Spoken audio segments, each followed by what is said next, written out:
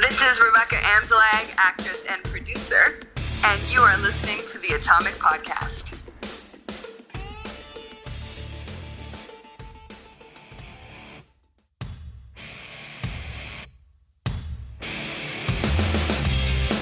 Intellectual stimulation by way of mobile devices. Welcome to another exciting episode of the Atomic Podcast. And here is your host of the show, Efren Guzman.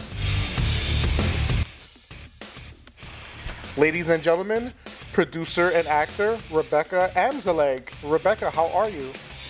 I'm great. How are you? I'm good, finally. After a lot of phone tag and a lot of, this day. No, not this day. So finally, we got to talking. Casual 6 months later. Yeah. No, it's good. This is a positive thing. It means we're both busy. Yes. How's everything in your neck of the woods? Everything's great. So wait, you don't live in New York anymore? No, I lived in New York 3 years ago. I used to live in the Upper West Side of Manhattan, but I moved now to the lovely Twin Lakes, Wisconsin. So I'm out here now in the Midwest. Yeah. How about yourself? I'm in Toronto, but I was just in New York last week, and when I go to New York, I stay in Harlem. Oh, really? So that's great. I mean, it's just a little bit higher up than you, but yeah, I love the Upper West. Yeah. It's very fun. Yeah. I grew up in Harlem. Where exactly in Harlem do you stay? Did? Yeah. That's so fun. I was on 122nd. Oh, okay. I'm from originally 110 and Fifth Avenue. But Wow. It's like those two big buildings. It looks like a weird version of the Twin Towers. I don't know. It's the old right in the opening of East Harlem. Yes, East Harlem. Yes. Oh, you're familiar. Yes. Amazing. Yeah. No, I love it. I love walking through. It's the best. Yeah, East Harlem's awesome. Yeah. What's speaking about Harlem, like what's your go-to area like to get breakfast and snacks? Like where do you go? So, I was there, and my partner and I, we really, he's also an actor, his name is Jonathan, and we really had a very soul food visit. So we ate, I just needed grits in my life, so where did we go? We went to a couple places. We went to that one place that's very well renowned. I have a terrible memory with Sylvia's? We went to Sylvia's. Yeah. We went to another place that was...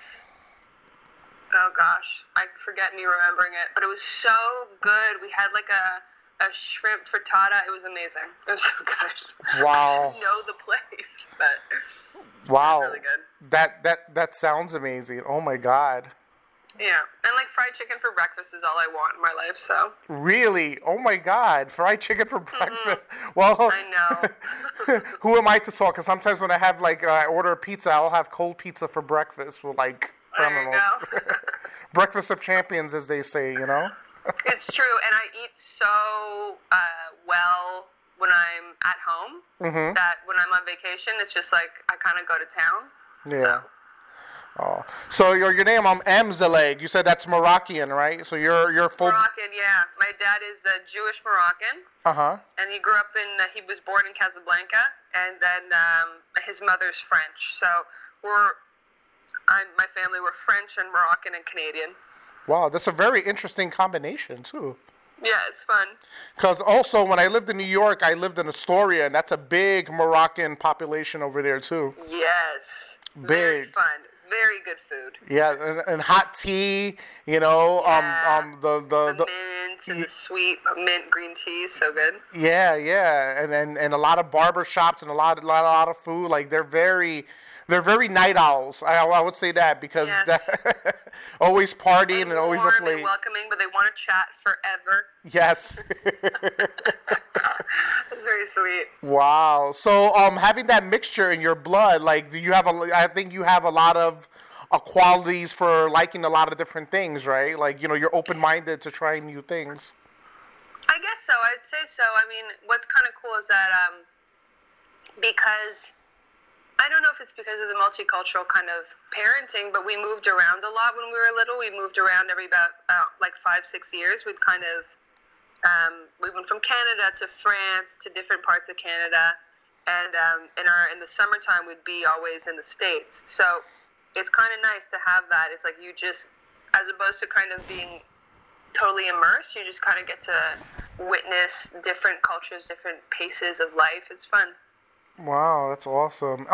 Where exactly did you move around to?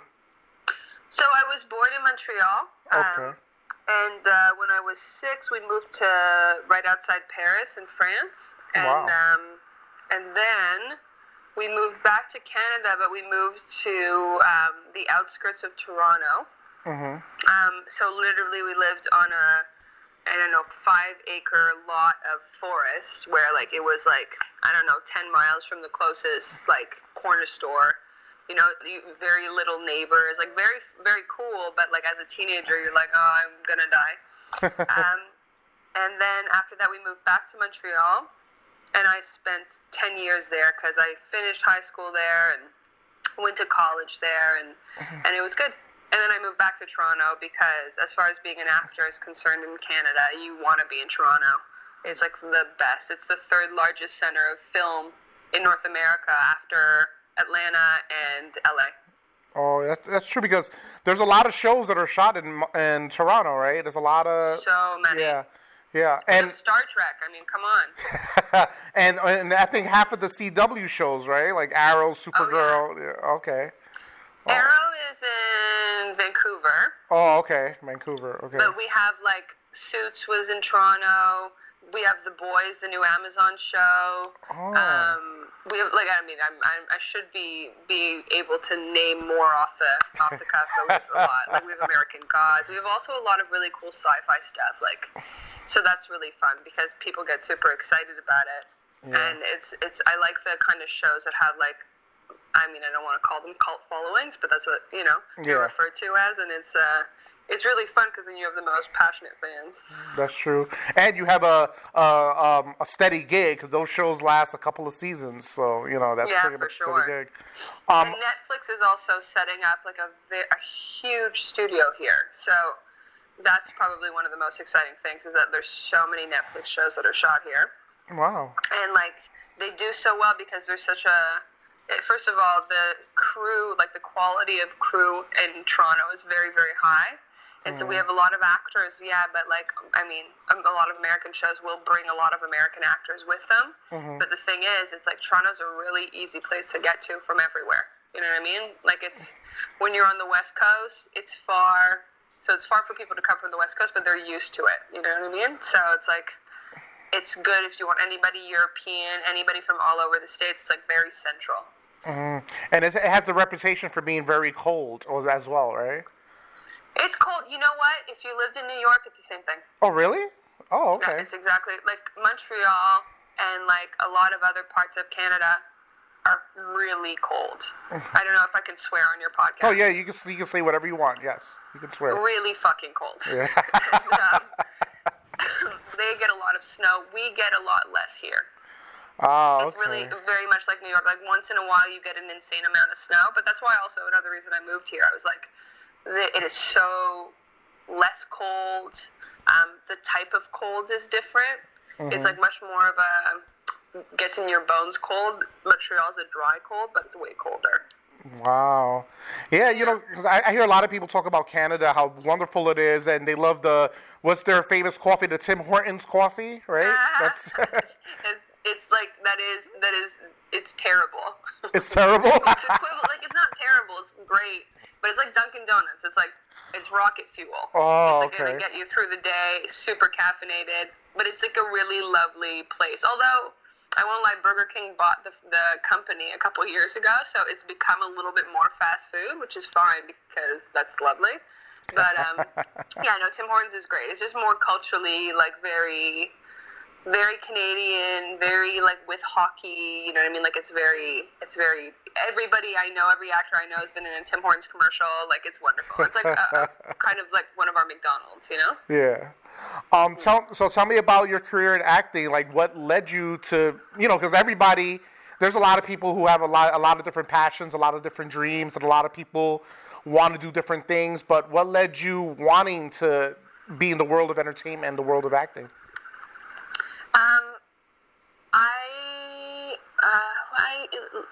I always wanted to be an actor. I knew that, but it wasn't really encouraged because, my family, they're very into you having a profession, like being an accountant, being a doctor, whatever. Mm-hmm. And so the idea of us going off and doing this, and this is what I've internalized. Who knows what actually happened? But to me, it always seemed like capricious to become an actor. It seemed like, oh, okay, when will you be done with your phase of like self-interest? You know? Yeah.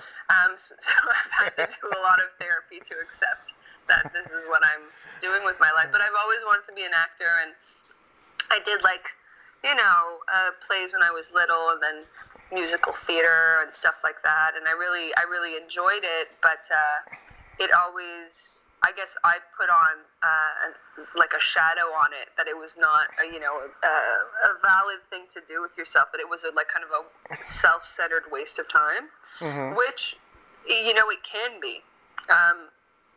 But then, so my parents were kind of clear about. My brother's also an actor, so it's kind of nice. He's my older brother, and we were able to kind of have parallel experiences. Because we both got diplomas in different things. Like, we both went to university. We both, got, he was, I think, in political science. I was in linguistics to go into speech pathology, which I also find fascinating. Wow. But, when I was younger, I did a lot of commercial modeling. And so I did that on the side. So I was, involved in being on sets and involved in, understanding what it's like to, show up for a job and stuff like that. But my brother and I, we both took acting classes in Montreal, and we were, 1 foot in, 1 foot out, because we had this kind of parental pressure to not really go into the arts. And at the same time, when you want to do something, I feel a lot of compassion for my for my dad and my dad's siblings. So many of the children in my generation, in our family, have become artists. My sister is an amazing stylist. My brother and I are both actors, but our cousins, like one of them is part of a band called Slim and the Beast, and he's also a lyricist for many other artists. My other cousin is a world-famous DJ. He's in a DJ duo called Justice with Ed Banger Records. Oh, wow. And, they're amazing. So it's like all of these. And then my other cousin is a DJ as well. So we've all kind of gone to the arts. And my other cousin actually is, I'm thinking about it as we're talking, she's a photographer and a stylist. None of us got, like, safe jobs. And I say safe with my air quotes, but you can't see those. But eventually when I was, I think, 25, I was hosting a show under a different name. Oh. because I knew it was hosting, and hosting wasn't what I wanted to do. Okay. But it's a great show. It's called The Daily Brief. It was for AskMen.com. I worked with a couple of my friends who are really, really great and really good at creating content. Peter Schwartz and Michael Shepard. And these guys are really funny, really creative. And they made this it's like a 3 to 5 minute show where you present kind of current news, but in just like, there's so many of these. But that was my first kind of experience of being on camera, 3 times a week or whatever. So that was really helpful to me. And then I did that for about a year and realized, okay, like, this could be potentially positive. I got a wonderful agent in Montreal. So it all kind of happened in a sense of, like, I wanted to do it for a really long time, didn't really have the balls. And then when it started kind of showing up that it could be something that I could try, I decided to move to Toronto because there's just a greater center for film and TV here. And I have been here, putting the work in ever since. Wow. It's amazing how people say that, like, some people want to move to California, but you moved to Toronto. So, it's so... It makes more sense. Yeah. So listen, I'm a very kind of like, I need numbers, I need things to make sense.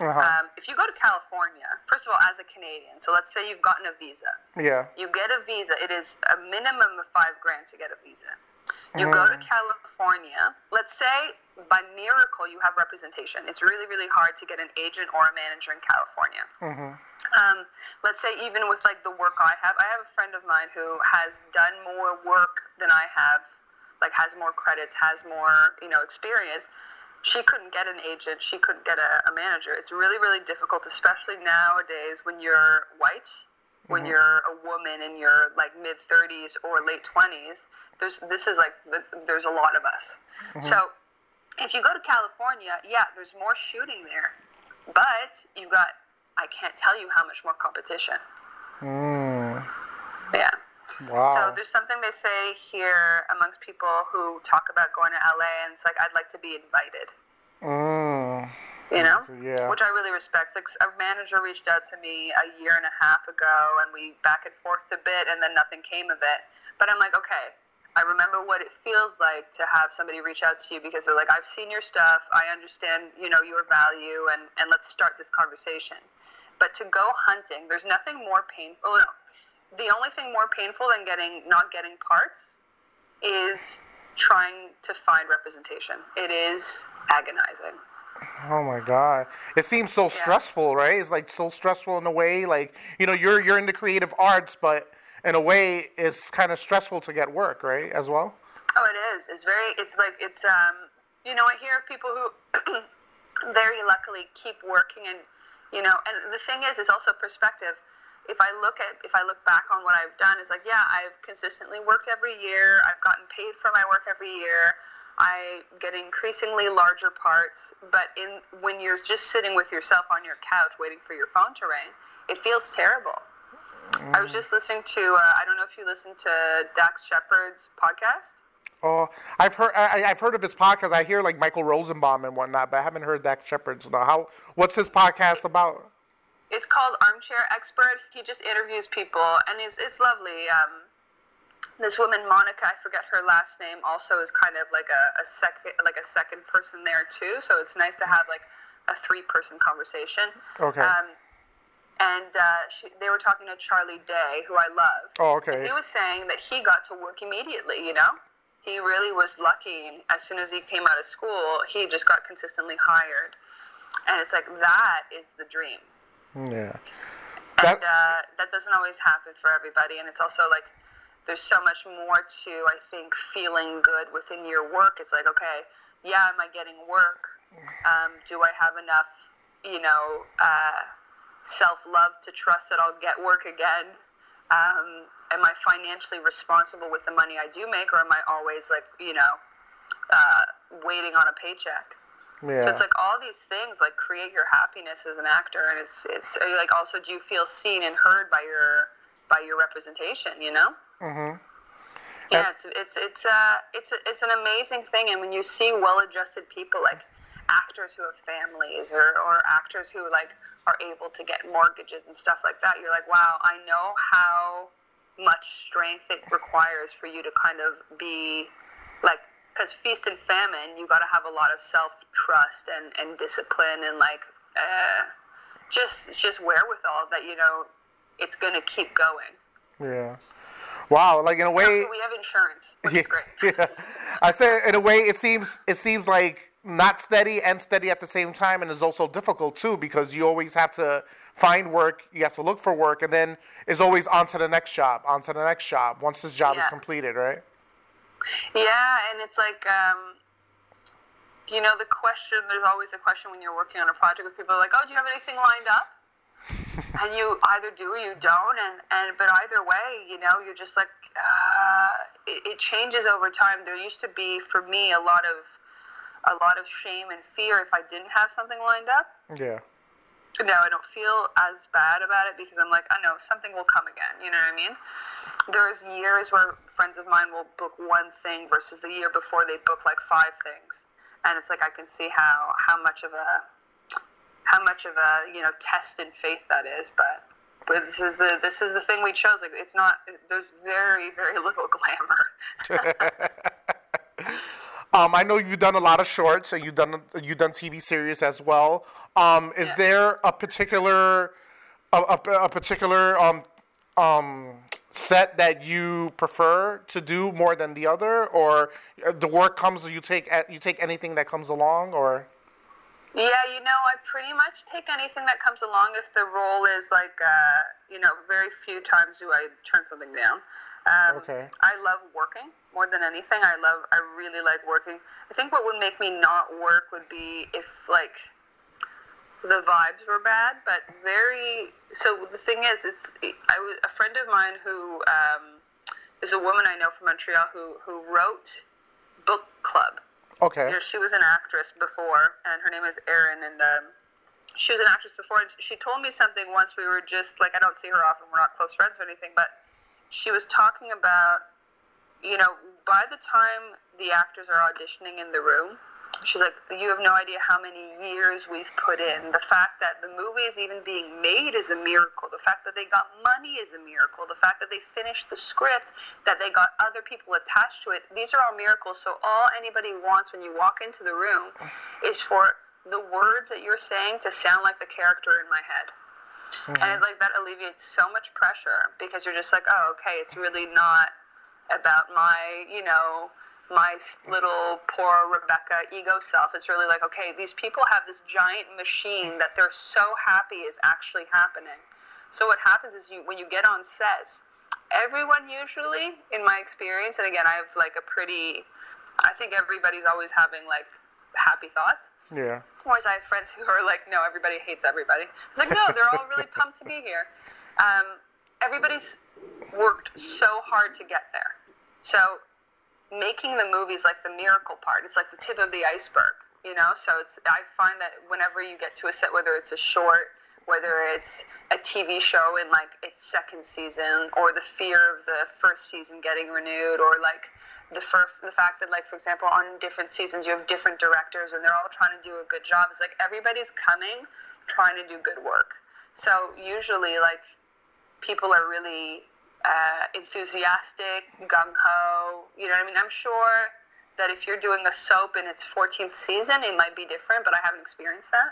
Yeah. But, and hopefully I will. I'd love to experience, all the different types of sets. But I love a medium-sized set.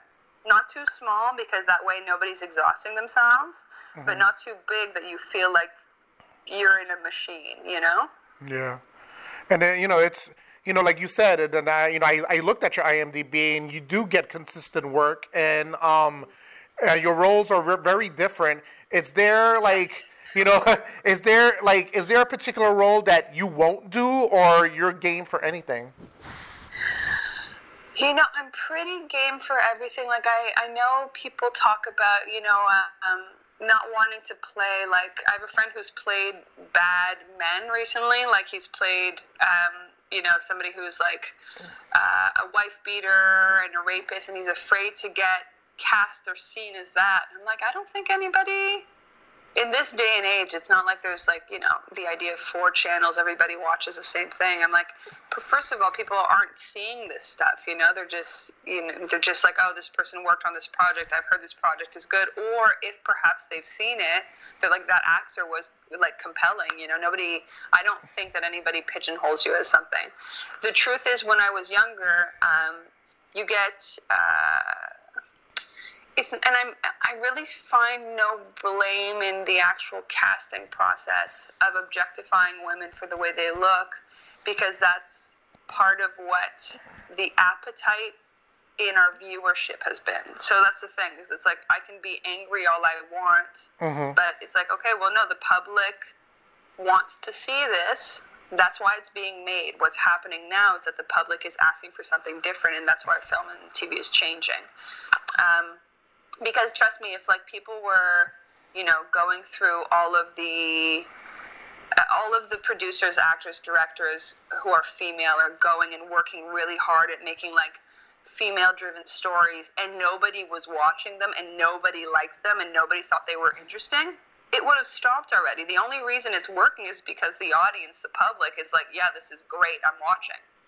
Like, I don't know if you've seen the new Netflix miniseries Unbelievable with Toni Collette and the other woman whose name I forget, who is amazing.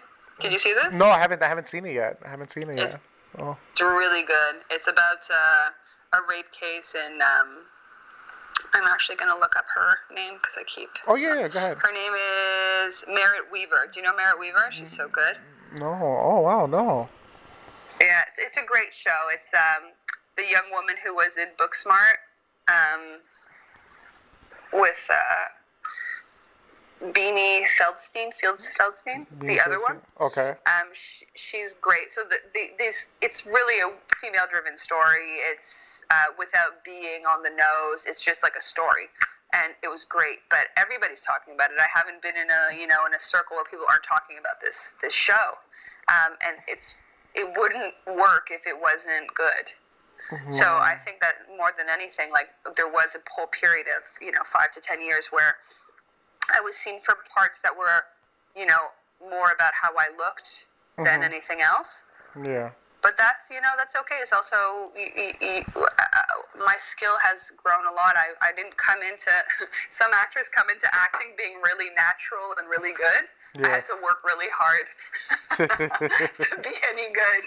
And I continue to have to work hard. Yeah, I see you evolved your look over the years. You had longer hair, you cut your hair, you changed your look. Is that like a conscious decision? Like, how some people don't want to change their look because they feel that look, will attract certain, I guess, casting agents, casting directors. With the short hair look, do you feel like you're getting more work with short hair than you did with long hair, or it doesn't make a difference? Well, it does make a humongous difference, and it is a choice that goes in with a lot of thought. Okay. But the thing is, so there's something of and a lot of my friends who are now in their mid-30s have cut their hair. So I cut my hair a couple years ago. I think I just turned 30 when I cut my hair. But for me, I've always wanted to have short hair. But the pressure is, if you have nice hair, which I have lovely hair, when it's long, you get to, like, beautiful women have long hair in our, like, there's like this, I don't know if it's untrue. You tell me, what do you, when you think of a woman that you're interested in, do you find long hair more attractive? What does long hair mean to you? To me, it's all subjective. It depends because Ruby Rose is gorgeous and she has really, really short hair. And then there's like the Gwyneth Paltrows of the world with long hair. I guess you know what it is. I don't think I'm attracted to the hair. I guess it's the face. Is the first thing I see, to be honest with you, is the eyes and the face and then the body. So like it depends on. It depends how the person is carrying herself. To me, the hair is like secondary, but. Like I said, it's all subjective, and that's just my opinion. But it's and I'm with you, and I agree with you. I think that it also like the way somebody carries themselves. Yeah. Which is like really, if we think about it, the first thing we see is posture and body shape. Mm-hmm. You know what I mean? Like that's what we're looking at. So it's kind of interesting. It's like I don't know if how old are you? 42. 42. So I don't know if you relate to this. Like as I have gone a little bit less youthfully self-conscious. It's like, what do I feel like I want? What kind of sits well with me? What do I feel is more representative of who I am? And because I grew up in France and I feel very, very, very French, and very proudly Canadian. But Canadian, I'm more proud to be Canadian in a sense of like it's a very, very beautiful country as far as its like public health, as far as its quality of life, as far as its ideology. Like I'm very proud to be Canadian in that way. But as far as culturally, I feel a sense of pride of being French. And my haircut is really resonant with that. You know what I mean? It's like it's very much of this sense of woman. Not seeking like somebody to think you're this or that, because long hair for me is a little bit of a saying, look at me, I'm beautiful. Wow. It's a bit of a, and I don't mean this for anybody with long hair, it's just like, but it is such, it's such a suit. It's such a like, it's like when you have really beautiful jewelry, like you can have really beautiful hair, you know what I mean? It's like, it's such a feminine, such a strong connotation of like beauty, such a strong connotation of like attractive woman. Yeah. So to cut off your hair is a risk, you know what I mean? You got to be like, okay, I hope I'm okay after this. I hope what's left of me after I cut off my hair is enough. But it's it sounds a bit trivial when I'm talking about it, but it's really like a lot of women that I've spoken with, their self-esteem lies in their hair, Wow, that's very interesting. You saying that because, I know women who will never cut their hair because they love their hair, but I never looked at it from that perspective. But I guess I don't know. I guess some people are just afraid to cut their hair because they have such long hair, and then that's almost like their key. That's almost like their characteristic. That's part of their character is their hair.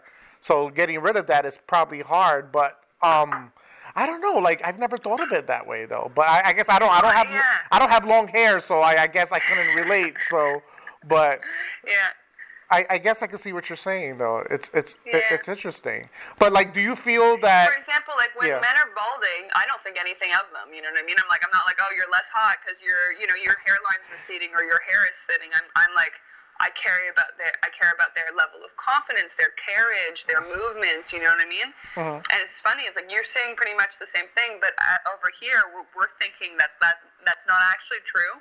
Yeah. It is about our hair, just the way men think it's not actually true. It is about their hairline, Well, yeah, I could see that, but it's also is like you said, also is the way you carry yourself because there's a lot of women that find Vin Diesel sexy, and he has a big receding hairline, and he just shaves his head. He just shaves his head bald. Dwayne Johnson, Jason Statham. There's a lot. Even Patrick Stewart. It's all how you carry yourself because even Patrick Stewart is older, and there's a lot of women that are attracted to that because he's very suave. It's very confident, and the hair is like secondary. It's like, okay, he doesn't have hair, but I love the way he carries himself. I love the way he talks. I love the way he enunciates his words. I just love, I guess it's a matter of perspective, I guess too. Yeah, big time.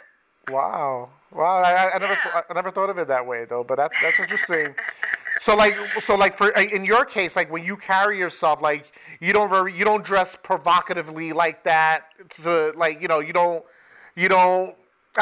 don't dress like a certain way to attract a certain kind. You just dress in your style, and you attract people from your words and the way you talk, right? But you also have a distinctive look as well. So yeah, it's interesting. That is also. Not that I think about it a lot, but it's something that's inevitable that it comes up. But it's like, what is also the current fashion is going way more towards a very loose kind of the '90s look that was boxy, not the '90s look that was slutty. And so, also, I'm in my 30s, and I don't necessarily have the same craving for the same attention. I'm sounding not shallow. I've experienced being very shallow in my life because it's like you really think that when all else fails, if you're a good-looking woman, you can at least get validation there, so everything will be okay. But what happens is that validation that one can get doesn't really do the trick. Mm-hmm. So I dress the way I like. For sure, I like to get experimental. Like if I do a photo shoot with somebody, and we usually go, and what's really fun with working with photographers is that you can pick a theme. Mm-hmm. And the type of photographers I love to work with are the kinds who have like strong opinions. So you come in, like I'll bring in some outfits. They'll be like, yes, no, no, yes. Mm-hmm. But so we kind of work together, and so you'll see like day to day, I dress like a 12-year-old boy, but like. I'm really open to playing all kinds of different parts when doing photo shoots, and I love doing photo shoots. So. Yeah, because photo shoots basically is like you're releasing your inner beast almost, right? Because you could definitely, you could play around. You could be sexy. You could be demure. You could, have your hair styled a different way, less makeup, more makeup, and the seductive looks, the mouth biting, the lip biting. The mouth open, the mouth closed. So. Yeah. It's almost like an illusion, right? You're just playing with... It is. Yeah. And it's fun, and some people don't like it, and I'm just like, cool, man. Like, they probably get their kicks in different ways. I really enjoy it. I really like the collaboration. It's really fun. Oh, awesome. And do you have to keep yourself a certain way? Like, personally, like, do you watch, like, your figure where you're like, oh, I'm gaining weight, I got to slow down what I eat or whatever? Or you really, at this point, you don't really care? Or, like, how does that like, with your career, how does that work with like weight gain and not weight gain? Mm-hmm. It's funny, when I was younger, up until probably like 26, 27, I'd go between being anorexic and being non-anorexic. So you have like periods of just being like crazy obsessed with weight. So there's such a diet mentality, and it's not even about being in this business anymore in the sense of like you have to look a certain way, because especially at my level, where I imagine for leads, it's really important to stay a certain size. But when you're not a lead, you're going for all different types of parts. Mm-hmm. So I went through hell with that, like straight up hell. And I would go and I would get better. I would like reestablish a positive way and like a clean way of eating, like with help from people. And then I'd go back to hell, where I'm like, you know what? I'm just gonna diet for this long and it'll be great, and then it's always hell because you get stuck in the cycle.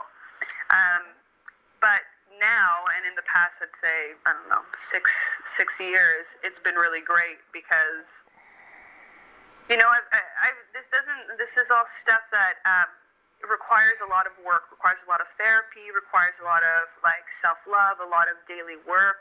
And so, like, this is not, like, light stuff, because when you get to the point where I'm in a great place with food, I also eat paleo because I have arthritis in my hands. Oh, wow. So I've seen, it's like a blessing and a curse. My nutritionist, because I asked her, I was like, listen, I've had arthritis in my hands since I'm about 29, and it's really painful.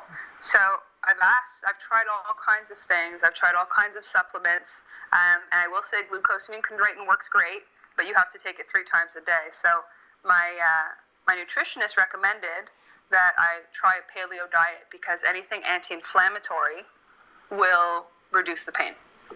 So unless I'm in Harlem eating fried chicken for breakfast, which I'm very into, I'm usually eating, like, I eat very well. But what happens is that you feel great. Yeah. So that's the thing, is it's like once you start eating paleo enough, or whichever way works for you according to your health constraints. Like, I know people eat different ways because they have different problems. Like, if gluten is a problem, I have friends who have Crohn's, like that's a different whole set of things. So you eat for your body. You feel so good that you don't want to eat any other way. No. It's like, I sleep perfectly. I wake up so happy. My skin is good. Like, it's such a huge deal. Mm-hmm. But what happens is also because I eat so well, I don't really carry any like excess weight. So it's funny. It's like only since I've stopped being crazy about my food that like I get to be in a place where I feel great. I also work out a fair amount, but I never hurt my body because I have sensitive bones, and so I do yoga every morning to take care of my body so that I can work out, Mm-hmm. It becomes really organic. So I can't imagine telling my younger self who was trying to diet the right way for the last time to lose that 20 pounds that I didn't have to lose anyway. If I told that person, like, just let go and it'll be okay, there's no way that would have been convincing, but it's really been the solution for me. Well, so, like, a paleo diet, that's more like fish, eggs, vegetables type, right? Yeah, okay. You pretty much are looking to avoid anything that breaks down as sugar in your body. So, I don't eat any legumes, so no beans, no lentils, no chickpeas, anything like that. I don't eat any peanuts because peanuts are actually legumes. They are not nuts. Oh. This is a fact that I find very treacherous. Wow. Because I didn't know it until I was like 25, and it really broke my heart. Yeah. So none of those, obviously no flours, so no corn, no rice, no wheat, nothing that is a flour. What else don't I eat? I don't eat any sugar. Wow, so no processed sugar. So, like, you can eat mangoes, pineapples, you can eat that, Oh, yeah, right? that's all good, though. I eat all of that. Oh, you do? Okay. Yeah, because you know what? I made the call with myself. It's like, I'm going to eat this way. I'm willing to go in this world, but I'm not going to I'm not going to deprive myself if I want something. So, like, naturally, I don't really go towards mango and pineapple, but I go towards berries and bananas. Like, that's a very, like, I need those in my life all the time. So I eat berries and bananas and apples. And bananas and apples, for example, are things that turn into sugar in your body. Yeah. But because of the way they break down, they don't cause inflammation in the same way as, let's say, you know, even something like a healthy sweet, like a granola bar, or like, you know, a bran muffin with like a very, like if you're using, I don't know, a honey in a bran muffin to bake it, that will still break down as sugar for me, and sugar in a way that will cause inflammation. Oh, wow. Can you lose weight in a paleo diet, so though? it's really interesting, but, huh? I said, can you lose weight with a paleo diet? Like, could you lose weight with that? Because you're eating... I mean... You're not eating a lot of sugar per se, though, right? Like, well, the thing is, because I'd already kind of stopped eating sugar because I thought that would kind of help my inflammation. I still eat, like, I eat sweets. I eat paleo sweets. oh, okay. So I still eat things that make, because I have a sweet tooth, so I want chocolate. I want stuff like that. But I just learned how to make those things without any sugar. So I use so much nut flour. Like, I use coconut flour, almond flour. I use, like, ground flaxseed. I use ground chia seeds. And it really, like, so, but do I lose weight? I don't know if I've lost weight. Because I don't weigh myself, because that's also a big part of, I think when you experience eating disorders, I still have associations, like, I still don't weigh myself, I still don't look at, like, magazines of, like, fitness models, like, I still don't do that because that'll just trigger me wanting to be thinner, do you know what I mean? Oh, okay, I gotcha. And, like, I don't know if I can trust the number on the scale, like, because, for example, I have a lot of muscle, so I'm like, oh, if I weigh this much, does that mean that I shouldn't leave my house because I'm a horrible, disgusting person, or does it just mean that I have some muscle mass, you know? Wow. And because I can't tell the difference, I just don't look at scales. But the thing is, what I will say, I don't know if I've actually lost weight, but what has happened is that I'm never bloated. Okay. I don't know if you experience, because I mean, like, my wonderful week in New York was great, but you feel bloated all the time. Anytime you, I don't eat dairy either. So, like, dairy makes me feel bloated. Flour of any kind makes me feel bloated. So, I'm also allergic to soy because soy makes me feel so bloated. Wow. And so I never feel bloated. So I don't know if I've actually lost weight, but my body always feels good. You know when you wake up after, like, a really long sleep, you get to sleep, like, 10, 11 hours? Yeah. And your body's had time to kind of just, like, move through all the things you ate the day before. You just feel good. Oh, so that's... I feel like that all the time. Wow. And I'm still eating, like, full big meals. Wow. So, like, do you have, like, a substitute for ice cream? So you say you can't eat dairy at all. Yes, I do. Oh, okay. Oh, you do? I've just discovered it. I'm very excited about it. Oh, what is it? It's this company called Screaming Brothers. Okay. And they make an ice cream that is coconut milk, but there's no sugar in it. So they have, like, a chocolate mint one. Because the flavors of chocolate and mint are so delicious together, you don't need any sugar. Because the coconut milk also is slightly sweet itself. That's how they make coconut sugar, which is also, like, as far as paleo is concerned, the best kind of sugar to use. Yeah. So this ice cream, it's, like, expensive. It's like $8 for a pint, but whatever. You know, when I want ice cream, it's there for me, and it is delicious. Wow, that's awesome. I know. I think all these has a brand of ice cream. I forgot. I don't know if it's made from coconut milk though, but I heard about it. But it sounded appealing. I definitely want to try it. But yeah, that's the thing, is it's like they're really good. And another thing I really hated about eating sugar, because I love sweets. But if you're eating, like, cookies, you have to. Automatically, your body wants more right away because it wants to keep the sugar up. Yeah. Yeah. And I'm like, I wish that I could just enjoy them without having to, like, murder this entire bag, you know? I know, people talk about, like, cocaine and weed or whatnot, but sugar is a hell of a drug, man. It really is. It's a hell of a drug. Listen, like, I'm a recovered alcoholic. I've been sober for about 13 years. Oh, wow. And, congratulations. I was a cocaine addict. Wow. And sugar is just as hard. Wow. Yeah. Wow, you was like no joke. Wow. So wait, you was an alcoholic and a cocaine addict as well? When I got sober when I was 20 years old. Oh my God. So wait, so you was how old was you when you started? Like I was like so I started like drinking in a way that was destructive, I'd say when I was 14, 15. Oh my God. And then I started doing drugs in a destructive way when I was 18. So it was a really quick fall. I got really lucky really fast. My parents put me in treatment center and I got really lucky. Wow. Was it like the people around you, or is it something that they exposed you to it, or something that you found on your own? I kind of like, so I would do all the other drugs that were more accessible, like pot and like any kind of pills you do in high school. But then, when I started doing cocaine, I was working in restaurants as a hostess. But listen, like I worked at a lot of restaurants with a lot of people. It's like you choose to go finding what you choose to go find. Yeah. It really wasn't the people, because as soon as you start doing drugs in that way, you go find the people. Like I hunted them down. I was like, who's gonna hook me up? Hook a sister up. Yeah. Yeah. I got this like teenager up. Thank you. Yeah. Wow. Well, that's amazing though. Like how long was you in rehab for? I was in rehab for 4 months. Wow. Which is a long time. Usually they do like a 28-day program, but the program I went to was a minimum 3 months, and like it's like you stay there, you live there, and then with an optional 4th month, and then 2 years of aftercare. And I've been in like 12-step programs ever since. Wow.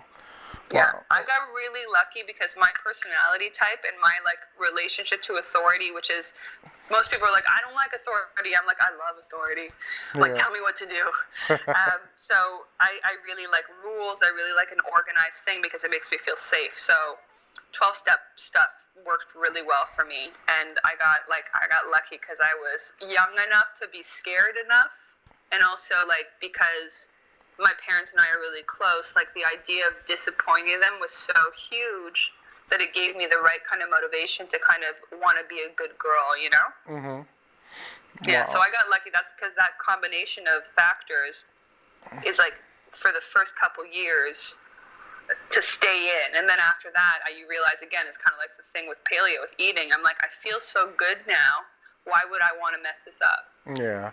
It's amazing, it kind of makes sense now because, you've been through a struggle and you've been in the situation from your lows that, you're getting the high of being healthy. So it's like almost like in order for you to be that way, this had to happen for you to be the way you're eating now and the way you're just, it's intaking your food and, watching your diet, watching how you eat and the way how you feel. So, wow. You become really in tune. Like there's no way of getting around it. It's like you can't I don't know, like there's years where I've been in denial about things, but once you stop being in denial about something, you can't really go back. It's like once you know, you can't unknow. So it's great. It's like, you're absolutely right. It's like only when you hit the low can you kind of really appreciate the stability of good living.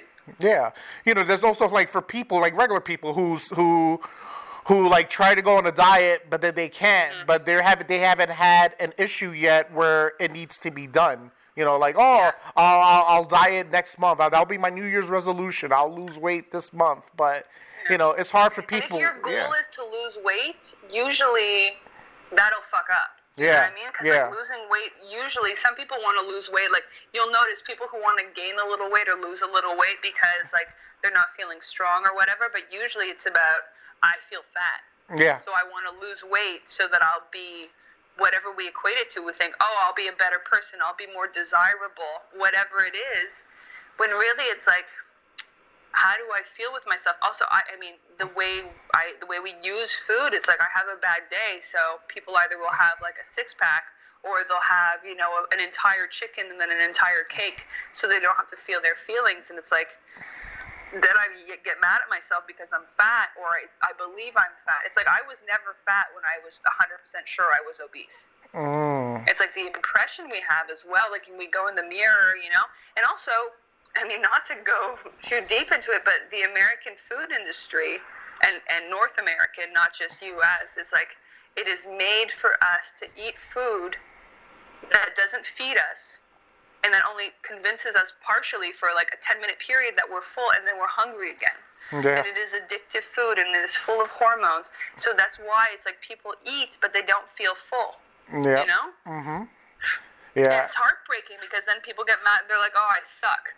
I have no willpower. But there's corn pumped into everything. There's sugar pumped into every single thing. Mm-hmm. There's no way out. You know what I mean? Yeah. The vegetables are so expensive I know. compared to like Hamburger Helper. You know what I mean? Yeah, and it's also easy. And it's also it's cheaper and easier to eat unhealthy than it is to eat healthy. You know, because big time. you could get a McDonald's burger for like $1.99 or something like that. Or you can go to Dunkin' Donuts. You know. And you know, but even if only you only needed one burger, you go to McDonald's, and McDonald's is delicious, but it's like one burger won't make me feel full for a meal. I need about 4. Yep. You know, because it's like, what am I eating other than like this, you know, light pink tomato and a couple pieces of iceberg lettuce? Mm-hmm. It's literally all pumped with hormones, pumped with sugar, pumped with corn.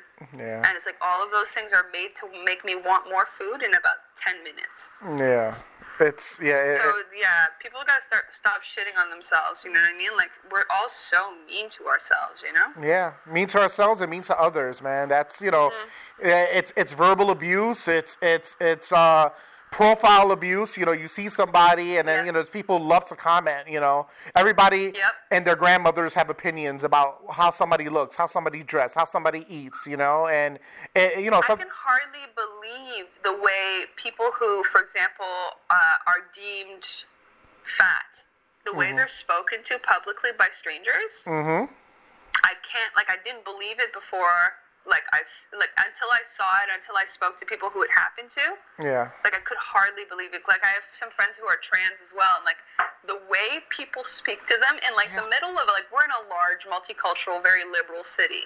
Yeah. You'd think that people who are transgendered would be safe here. Mm. And so, you know, I have a friend of mine, and she's, you know, a beautiful woman, and people are still, I was like, really? This still happens? I could hardly believe it, because in my mind, it's like, in my mind, racism doesn't happen because why would I know about it? I'm white. You know what I mean? Yeah. It's like, it's insane how much shaming goes on. Yeah. Yeah, a lot of shaming.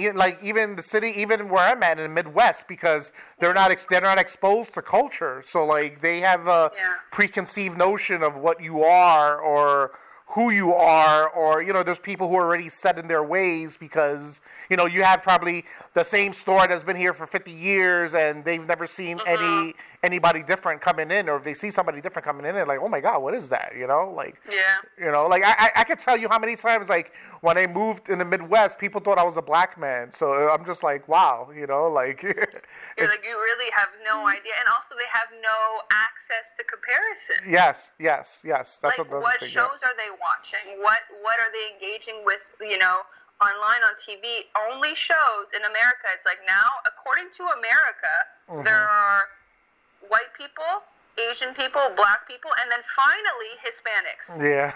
That's it. That's the only. I should watch what I'm saying, but no, like, totally fine. I'm really glad that is slowly progressing. Yeah. Because it's like there's so many cultures. There's so many cultures that have been in both our countries for so long that really like. Yeah. Okay, enough now.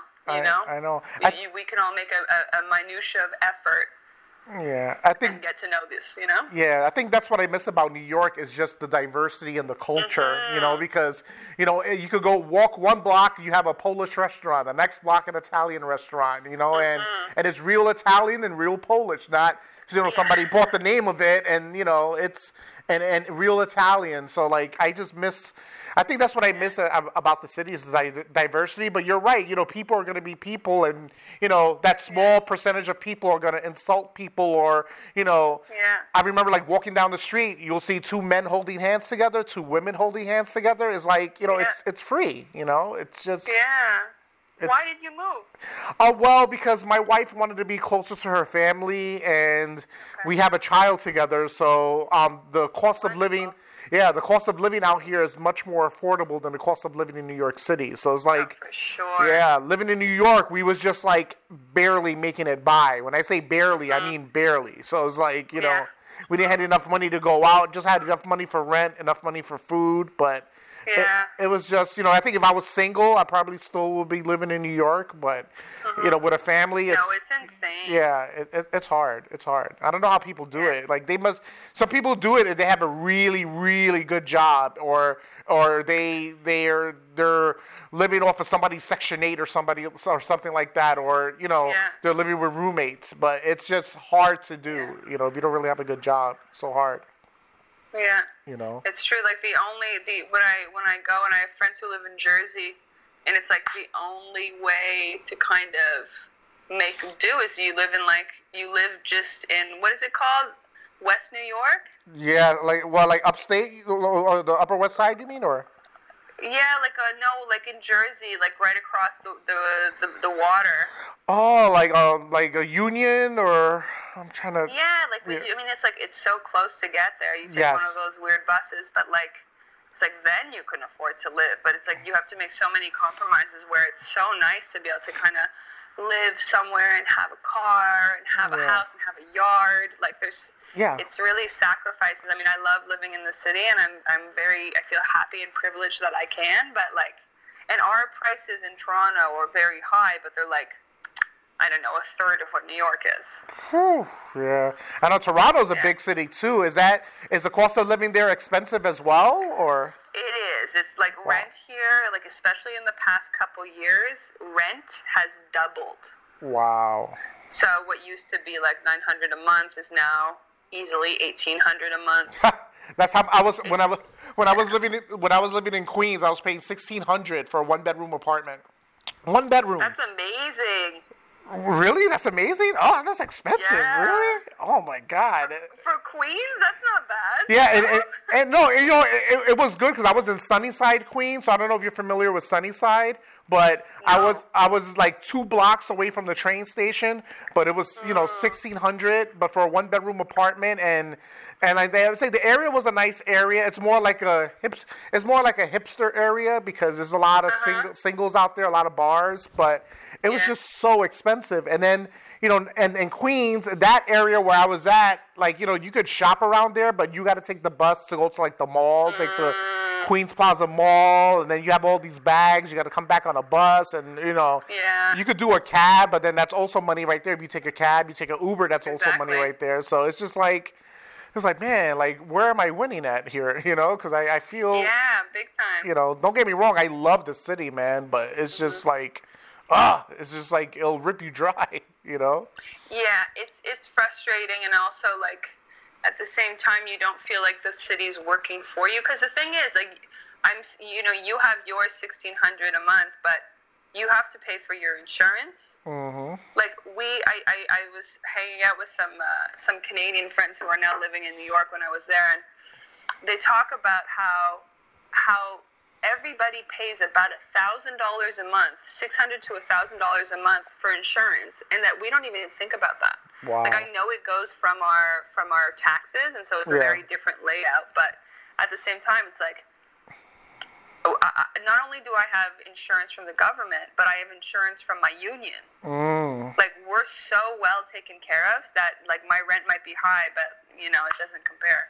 And then, you know, there's people that have insurance and they never use it. They don't even go to the doctor for a checkup or anything like that. But there's like, why have insurance? Like, if you're not going to check yourself out, like, you know, you check out your car every few months to make sure it's okay. Like, you know, but there's people that have insurance and they don't really use it. So that's almost like a pet peeve. Like, oh my God, you know. And now I didn't realize that the government charges you a fine if you don't have insurance.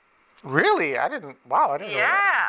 So I found out because my friend who's Canadian who's living there, if you don't have insurance and you're paying taxes, you get fined something like $500, or more than that. It must be more than that because it was substantial. It was like maybe 1,000. I don't know the fine, but He's like, well, it's still better for me to get fined once a year, not have insurance, pay for my doctor's appointments when I go, because when you're young and healthy, you don't go that often. Yeah. And like, it still makes more sense to do that than it does to get insurance. Oh my God. I mean, these are not my problems, so I respectfully nod and say, oh wow, that sucks, but yeah. Oh man, that's oh man, that's America for you. There you go. Yeah, it's crazy, man. You ever thought about leaving Toronto, or Toronto's it's where you're gonna stay for like the rest of your life at this point now? I have no idea, and I'm really not attached. Okay. It's funny. I just purchased an apartment here, which is wonderful. But I feel no attachment. But I think that's because when I was little, we just moved around every bunch of years. So even if I am very much enjoying my time here, I don't feel like, other than the fact that it's a very smart place to live, and that I really like a very large city. Those are the things that really attract me to Toronto. I don't have any, if somebody's like, hey, we're shooting a show in Atlanta, come live here, I'd be like, great. Or, how do you feel about going to Ireland for 6 months? I'd be like, sick. I have no qualms. Okay. Have you always been that way? Like, do you not detach yourself? Like, you don't really get sentimental about places, or?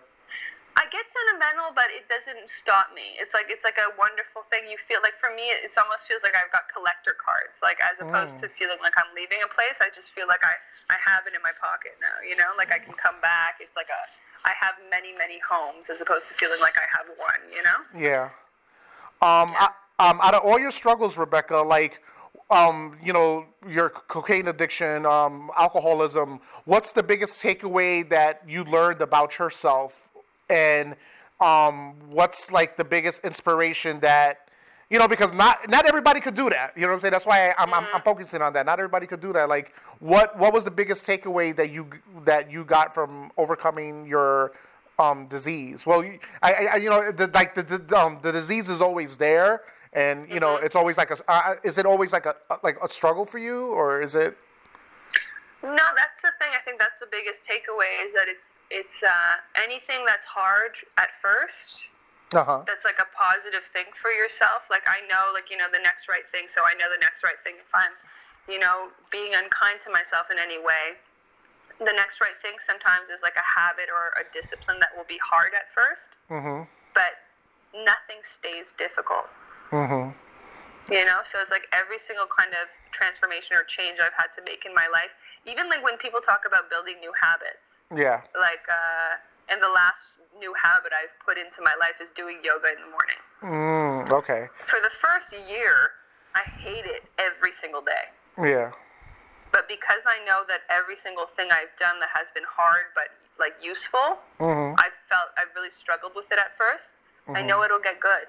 So, it's like I've been given in my life the gift of discipline. Yeah.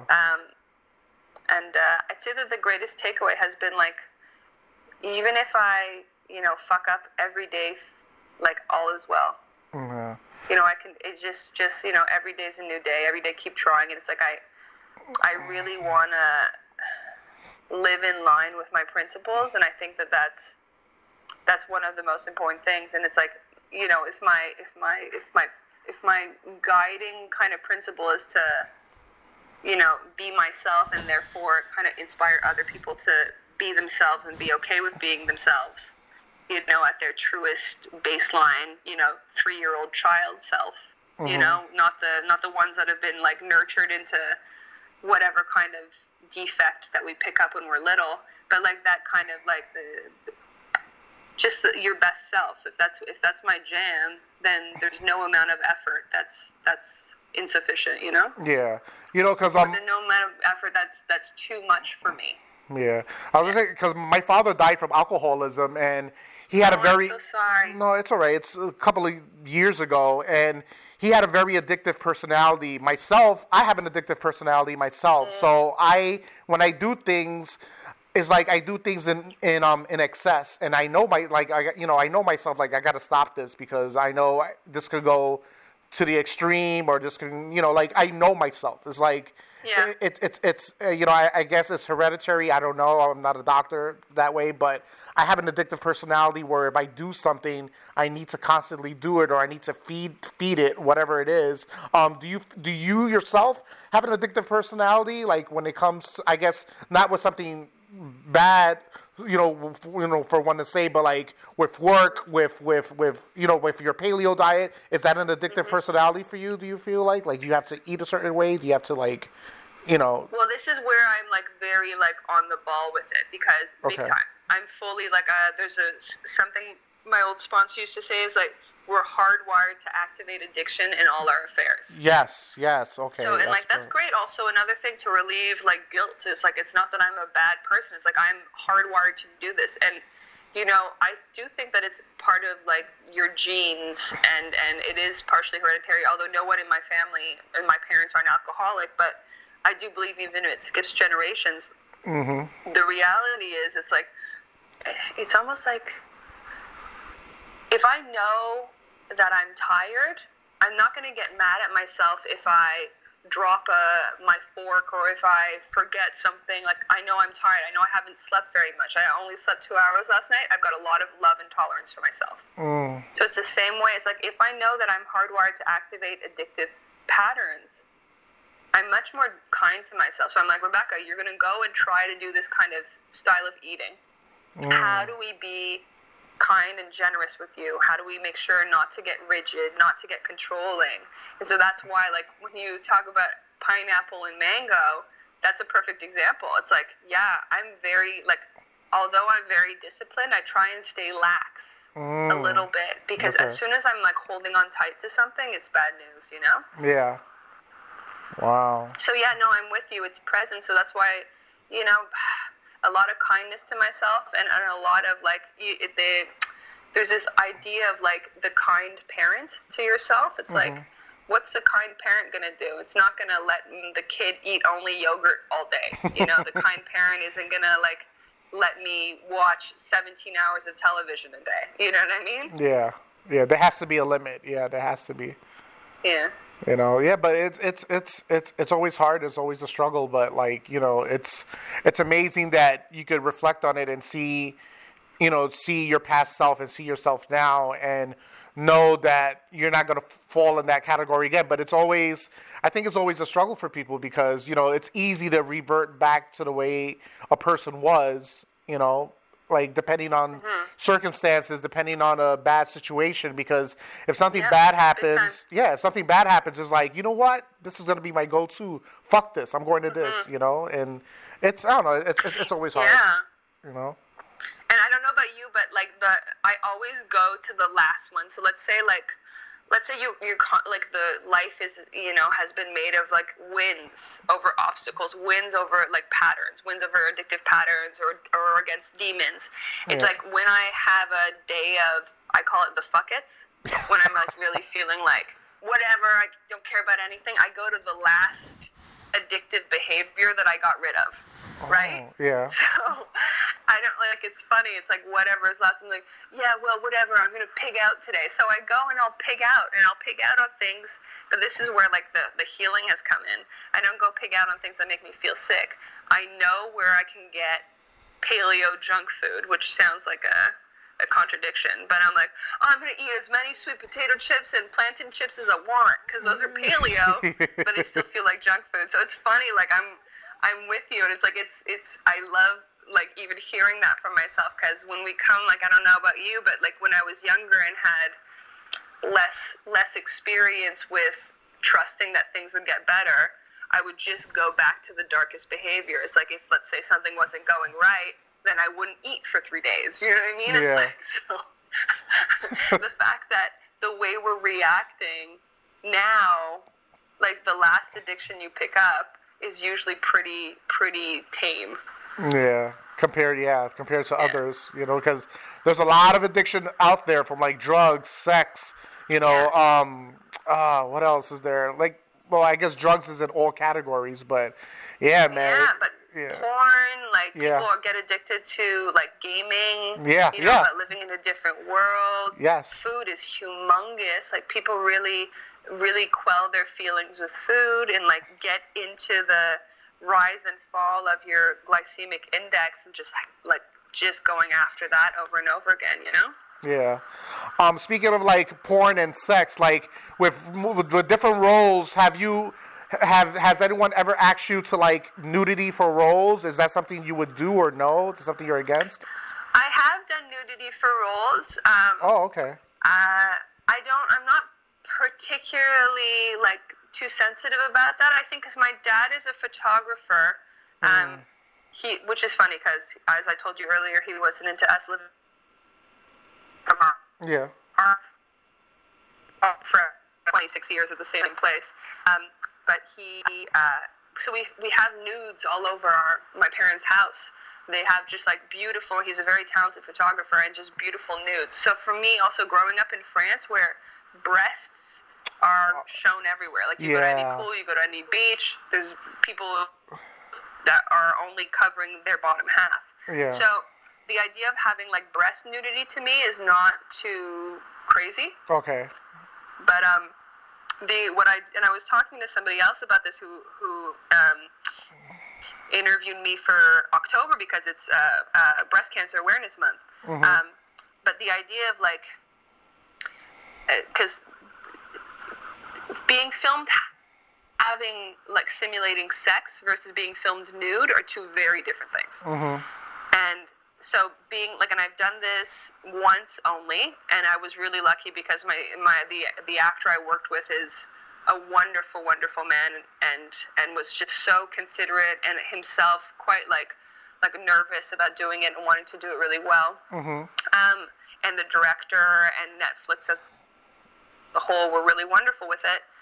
So I felt very, very like loved, seen, and taken care of. And also with our union here, we have an ACTRA representative on set with us. So you feel very taken care of. And it's what I find would be difficult if like the choreography or the scene hadn't been discussed before. You feel kind of caught off guard. And you feel caught off guard with no clothes on versus feeling caught off guard with clothes on. Again, much more vulnerable.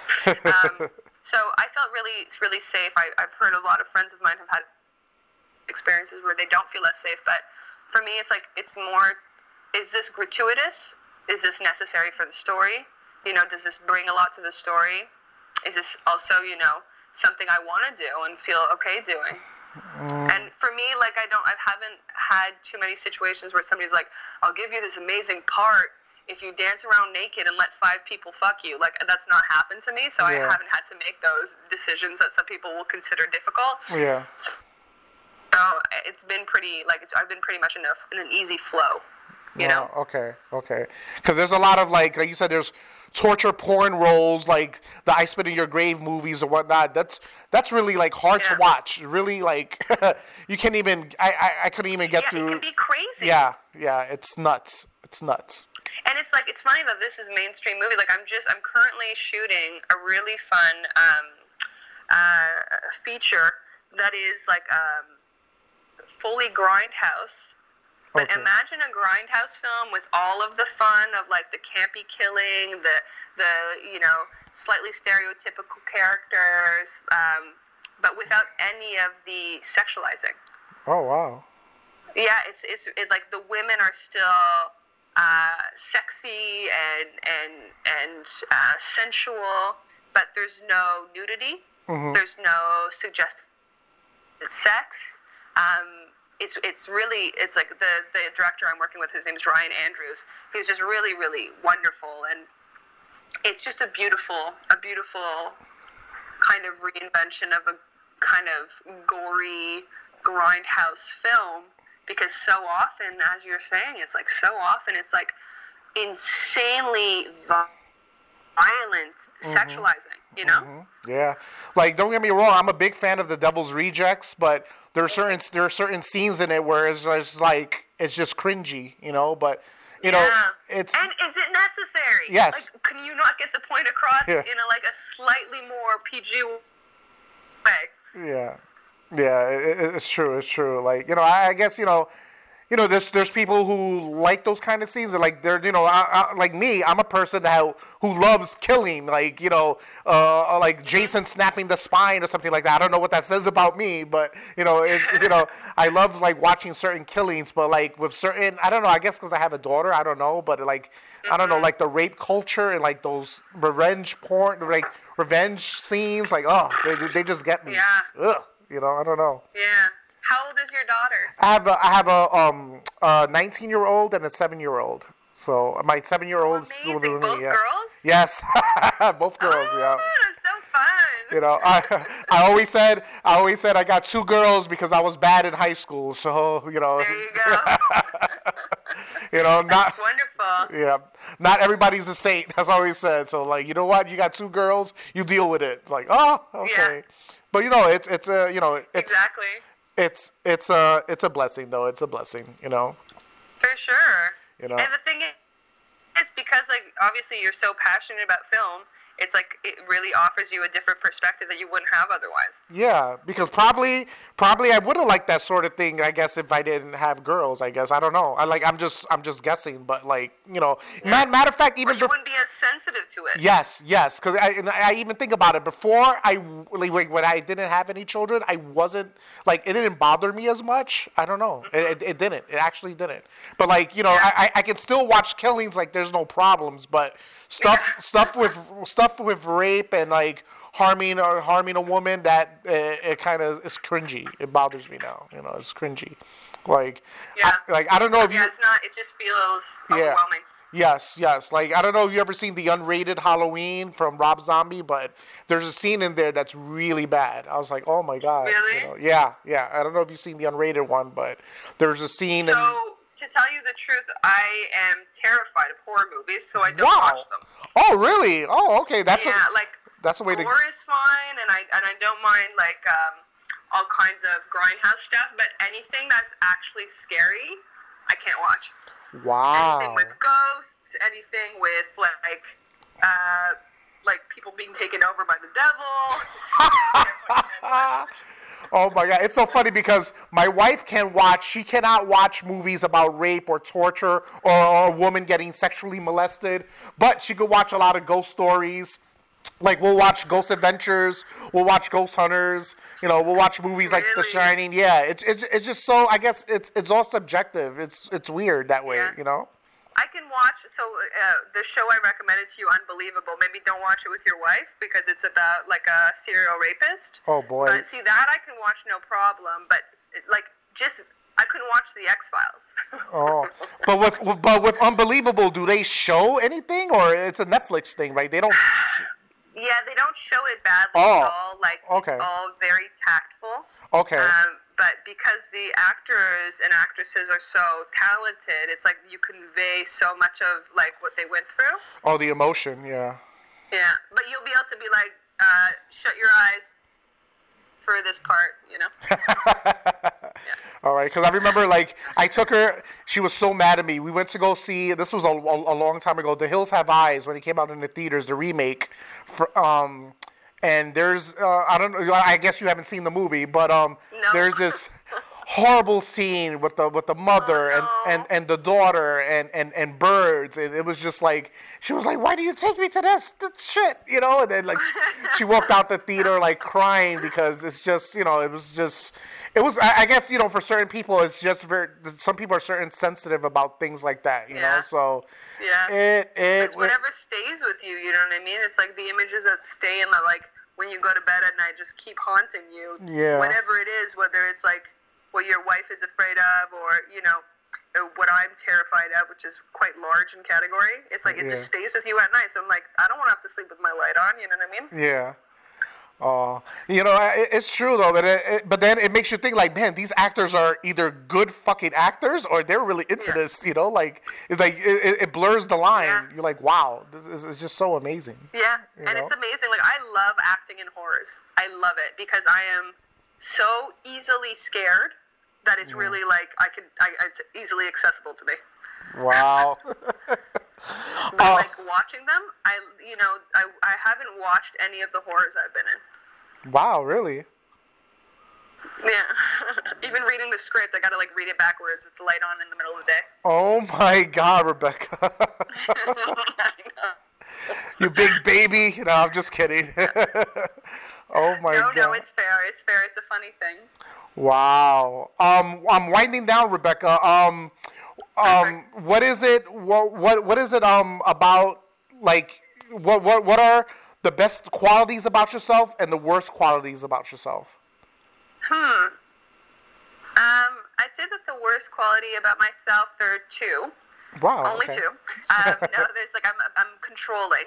Oh. So it's like the other side of that kind of like wanting to just be like cleansed and good, and kind of like what you were talking about, like the addictive pattern. I'm on the flip side of that I'm controlling with myself. And then the other thing is that I think it's going away more now than it was when I was younger, but righteousness. Like I can be a bit righteous. Like I can think I know what's good for other people. I can think I know what's good for myself, and like so I can be a bit judgmental. So those are the two negative qualities, I'd say. And positive qualities, I really like people. I get along with everybody, and I'm really open-minded and very, I'm just gung-ho. I'm just a happy person to do anything. Anything I say yes to doing, it's because I mean it. You know what I mean? It's because I want to. And I'd say are the positives, yeah. Oh, okay. And my final question for you is, what would the Rebecca of today tell the Rebecca of yesterday? Good question. Again, just like chill out and trust. Chill out and trust? Yeah. Awesome. Wow, Rebecca, I enjoyed our conversation. Me too. It was great. Yeah. Plug your social media. Plug anything you have upcoming. Sure. Yeah. So my social media on Instagram is Rebecca Amzallag. So just my full name. And the next project I have two projects coming out. The first one is called Raised by Wolves. It's a short directed by Cameron Noble. It's going to be amazing. That'll probably do the film, it'll be a circuit of film festivals. And then the other movie that will be coming out probably in 2020, I can't say the name yet, okay. Because we're keeping the title under wraps, but the director is Ryan Andrews. And I will make sure to, as soon as I'm allowed to reveal more about it, I will talk about it on my social media. Oh, I definitely would love to have you back again, and we could just talk some more. You're amazing. For sure. I'd be glad to. Well, especially after that movie comes out, because I'll be able to talk about it, and it's really fun. Okay. Rebecca, thank you so much. I appreciate the conversation, and the best to you. And you sort of remind me of Vera. You sort of remind me of Vera Farmiga a little bit. I don't know if anybody ever told you that. Yes, it's not the first time I've heard that one. Really? I'll take it. She's the best. Oh, okay. All right. I was like, wow, she's sorta. It looks like it's weird, but yeah, big time. I find her, and there's another French actress named Emmanuelle Béard, who is in like the first Mission Impossible. Oh, anyway, she's the other lookalike. Wow, you know how everybody has a doppelganger, so Yeah, I'll take them. I'm like, I love doppelgangers. I think it's so fun. No, but you have your own quality as well, though. I'm not saying true. So I wish you best success in your work, and I look forward to seeing you down the tube. Absolutely, and thank you so much for chatting. No problem. I hope everybody out there was intellectually stimulated by way of mobile devices. Have a good one, folks.